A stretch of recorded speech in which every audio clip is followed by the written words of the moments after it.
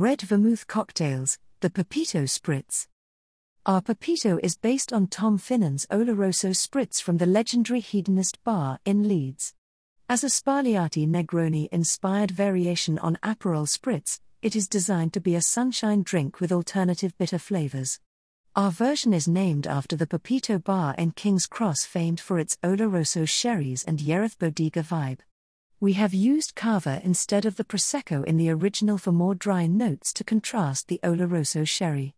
Method: pour 40 ml of the London Vermouth Company's No.2 Camille's Red, 20 ml of Oloroso sherry and 75 ml of Cava in order into a chilled large burgundy glass over ice.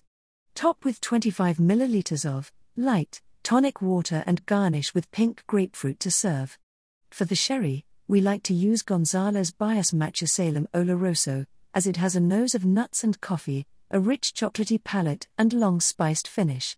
For Cava, Conde de Harrow's floral and apple notes work well here.